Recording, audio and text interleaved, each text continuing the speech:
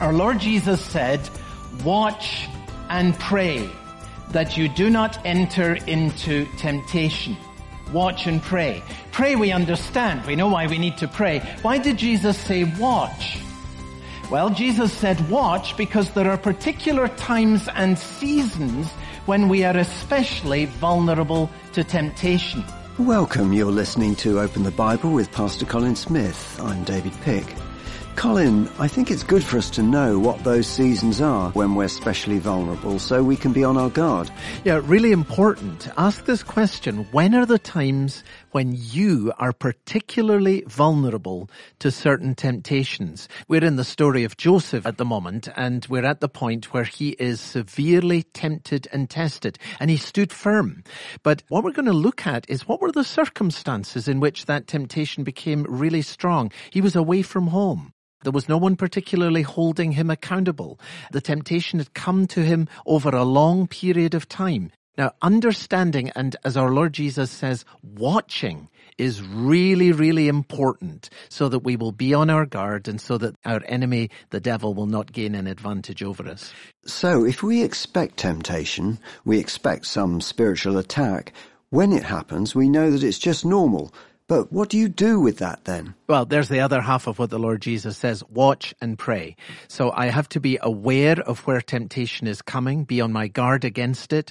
When I do that, I want to be walking with the Lord, knowing that his strength is sufficient to be able to stand.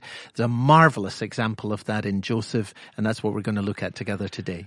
We're looking at Genesis chapter 30 and the continuing story of Joseph with the message, Tempted and Faithful. Here's Pastor Colin. Today we're going to see that Joseph was tempted and that Joseph was faithful. And the story before us today speaks powerfully to the issue of sexual temptation in all of its forms. I'm very well aware both of the importance of this subject and also of its sensitivity. And I have two things to say before we get into the scriptures this morning by way of introduction. The first is I want to make a very profound observation. Genesis chapter 39 comes immediately after Genesis chapter 38. Now you'll be thinking, oh, he's really on form this morning with profundity like that. But here's the reason that I point that out. In Genesis chapter 39, we have a story in which a man suffers greatly because of the sins of a woman. But in Genesis chapter 38, we have a story in which a woman suffers greatly because of the sins of a man. Now, I think for that reason and for another reason that we'll see later, it is very significant that these two chapters are put side by side in the scriptures. It reminds us that there is no monopoly of virtue or of vice between the genders. The themes of tempting and of being tempted speak to men and to women alike.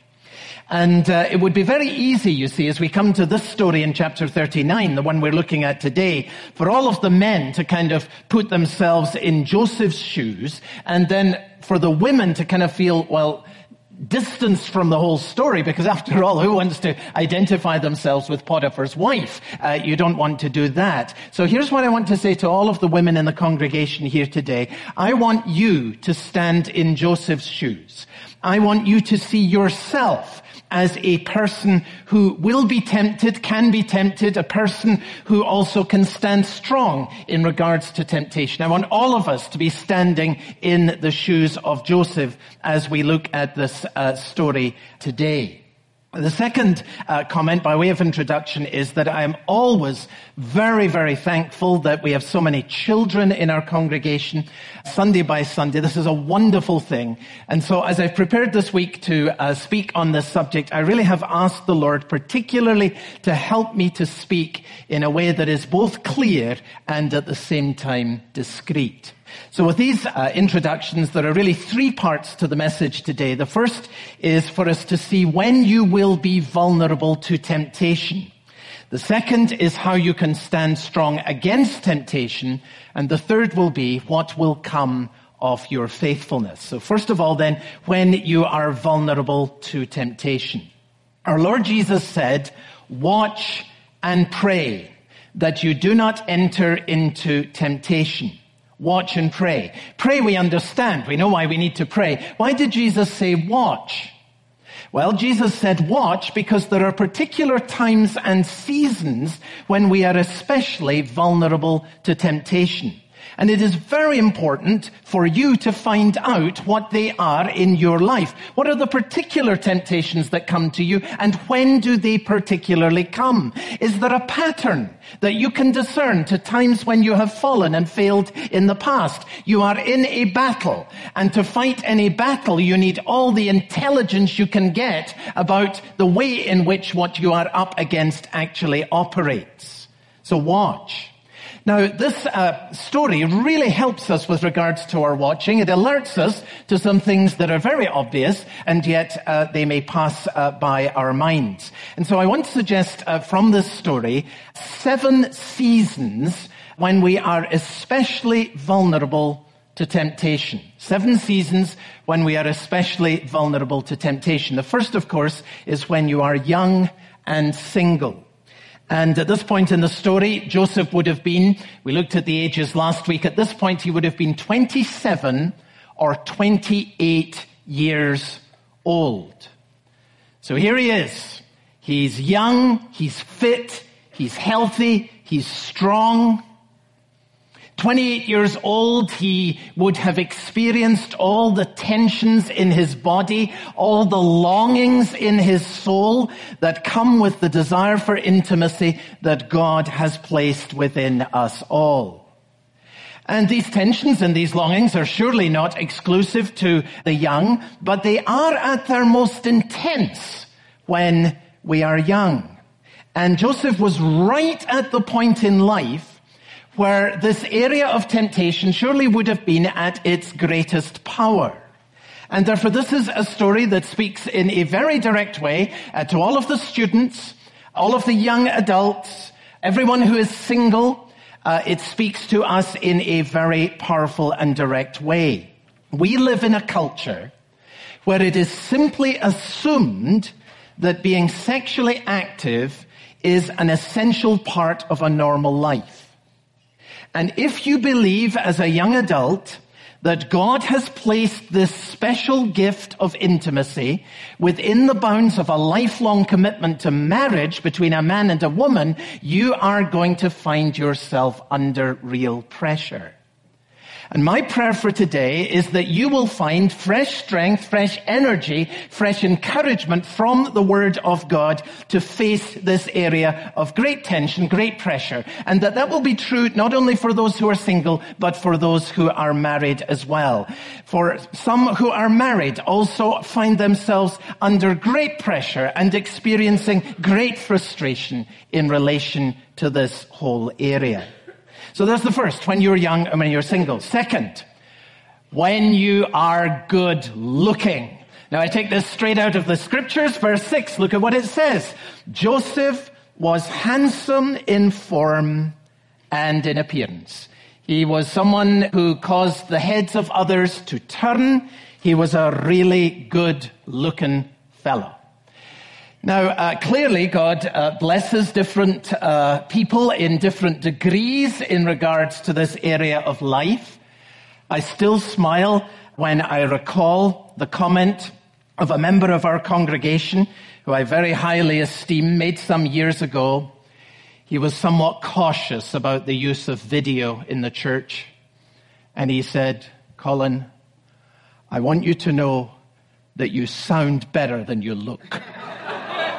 Which is a very good reason for being on the radio, I would have thought. We are gifted in very different degrees when it comes to how we look. And some have greater gifts in this area than others. And if God has given to you the gift of being handsome, being beautiful, a very striking form and appearance, that's the language that is used here in the Bible, you need to know, and you surely will know already, that there are very real pressures and temptations that will come to you with it and because of it. George Lawson, a 19th century writer, asks these 2 questions. Do you have beauty? And then he says, trust not in it, but be modest and cautious. Then he asks the second question, do you want beauty? You look in the mirror and say, oh, I wish that I looked like her or like him. Or do you want beauty? He says this, be content and be thankful that you are free from those snares that often attend beauty. Very perceptive. Seasons, times, circumstances in which a person is especially vulnerable, this is a factor. And you need to be aware. And you need to be wise. Number 3, when you have worked hard and been successful. As we go through these, you'll relate to different ones. Many of us will know this experience. We looked at it in the life of Joseph last week. He'd been working hard. He'd gained these multiple promotions. He gave himself to his work. God gave him success in all that he did. And temptation in all of its forms may be at its most powerful when you have been working hard. And you know what it's like. Your energies are then drained. You are tired. You are depleted. And in your heart, a little voice says, you have been working hard and you deserve a reward. And temptation is at its height at these moments and periods in our lives. You're listening to Open the Bible with Pastor Colin Smith and the message Tempted and Faithful, part of our series, Snapshots of a Godly Life. And if you ever miss any of the broadcasts, or if you want to go back and listen again, you can always do that online. Go to openthebible.org.uk. Now back to the message. Here's Pastor Colin. Number 4, temptation will be at its height when you have opportunity. And this clearly was the case in the story of Joseph. He did not go looking for temptation, but temptation came looking for him. And very clearly, sometimes a person may have the desire, but not the opportunity. Other times a person may have the opportunity, but not the desire. But friends, when desire and opportunity come at the same time together, then it is that temptation is at the height of its power. Number 5, one that will be familiar to many because it's part of the pattern of your working life. When you are away from home. Many of you know that this is just part of your experience. Your work means that you must travel on a regular basis, and you know that that brings its own particular challenges. You check into a hotel, and there you are in this strange and in this anonymous place, and you are lonely. And there is something that is disorienting about travel. And you can get the feeling when you're in a different place that somehow the normal rules that apply when you're at home in your more familiar surrounding no longer apply. And there you are, you're on your own and you're away from your wife and you have time on your hands. And guess what? You are vulnerable to temptation. Number 6, when you have no one to hold you accountable. Many have found great help in the battle with temptation by having someone in their life, maybe a husband, a wife, and maybe a very close friend to whom there is a regular accountability with regards to your life. But Joseph had no one to come alongside and pray with him, no one to share his struggle. There was no external support around him whatsoever. He was alone. He was completely anonymous in Egypt. And that could only have heightened the power with which temptation came to his soul. And then here's number 7. You are vulnerable to temptation when the temptation continues over a long period of time. Now I take this from verse 10, where we're told that Potiphar's wife spoke to Joseph day after day. So this was not a passing temptation. This was clearly a relentless campaign.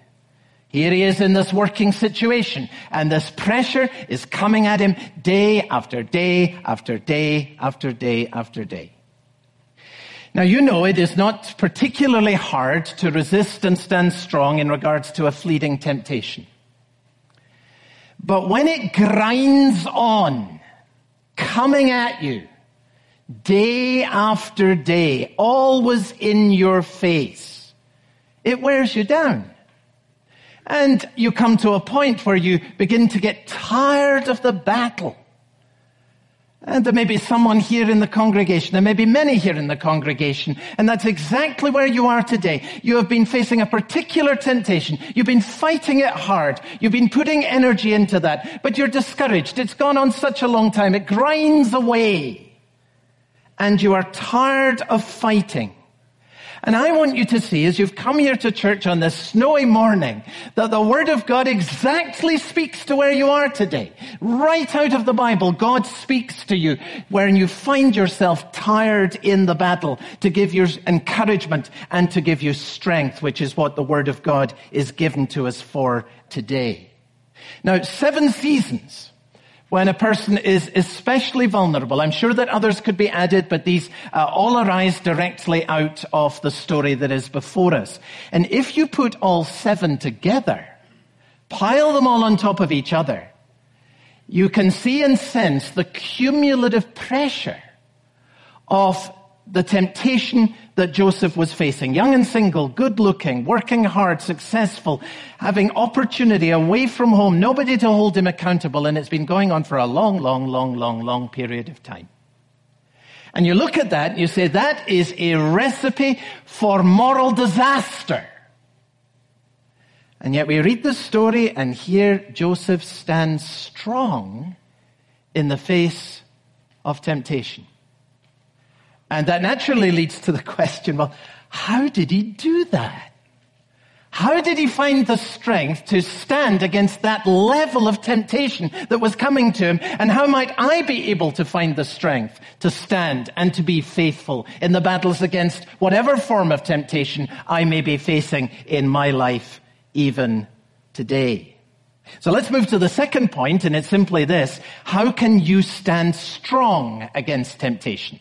We looked at where we're vulnerable. How can you stand strong against temptation? Now, there are 2 parts to the answer here, motives and strategies. Both of them are important. The strategies deal with things that we need to do. The motives deal with the strength, the power, the energy, the desire that we need to have in our soul in order to put the strategies into practice. You need both, and they operate together. The strategies are very simple, they're very obvious, and they're right here in this story. There are 3 of them. The first is, you need to have a clear commitment. A clear commitment. And I'm looking now at verse 9, where Joseph says, when he is tempted, how then can I do this? How can I do this? Joseph, of course, must have been aware over this long period of time that Potiphar's wife had her eyes on him. He saw what was brewing. And when it comes out into the open, he has already settled the issue in his mind and he is ready with the answer. I can't do this. Now, here's the principle that's really important here. An open mind in the face of temptation makes failure inevitable. An open mind in the face of temptation makes failure inevitable. A young person goes off to college with an open mind. Failure is inevitable. Inevitable. You have to have a clear line of settled conviction in your heart, in your mind, before the Lord with regards to this area of temptation. And it's true of any area of temptation. In any area of life, you go into some new sphere of life, ask the question, what will be the big area of temptation for me here? You're going into a new job. What will be the big area of temptation for me here? Name it. Name it. And perhaps there'll be 2 or 3. Name them. And then be on your guard with regards to them. This is why there is tremendous value in the making of a very few vows in life. We shouldn't have many because we'll forget what they are. But there is tremendous value, for example, in making a vow of sexual purity before marriage. That you will keep yourself for the spouse that God may have for you in the future. And then there is tremendous value in making a vow of sexual faithfulness within marriage. See, that is why marriage is different from simply two people who are attracted to each other and may love each other moving in together. Why do we have a wedding service? At the heart of the wedding service is what? A vow in which a man and a woman say to each other, I will be loyal to you in regard to my body, in regard to my heart, and in regard to my mind. And the reason that we make a vow in regards to this is that the gift of sexual union is such a sacred trust from God that we surround it, we wrap it in the protection of a lifelong commitment to love and to faithfulness and to loyalty and to respect, because that is where this sacred gift belongs. You're listening to Open the Bible with Pastor Colin Smith, and we've been hearing about when you're vulnerable to temptation. Next time we'll learn about standing strong when you're in temptation. If you ever miss any of our broadcasts, you can always catch up or go back and listen again online at openthebible.org.uk. And starting this month on Open the Bible, you can hear Pastor Colin Smith's daily devotional read by Sue McLeish. Every day there's a new 2 to 3 minute reflection. It's a great way to start the day. Go to openthebible.org.uk. Open the Bible is supported by its listeners. If you're able to support us with a regular gift of £5 or more, we'd like to thank you by sending you a copy of a book. It was written many years ago, but it will be new to many of you. It's called simply Holiness. And Colin, who is this book for? Well, it's in the title. It's for everyone who wants to pursue a holy life. And you know what? That has to be every believer, because the Bible says without holiness, we will not see the Lord.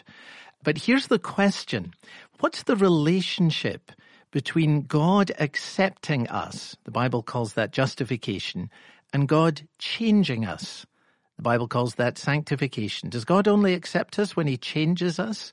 And if God has accepted us before he changes us, is it okay just to rest happy that he's accepted us? Well, Arial really gets into these issues. What is the relationship between justification and sanctification, between God accepting you so that you have peace with him through Jesus Christ, and God changing you by the power of the Holy Spirit?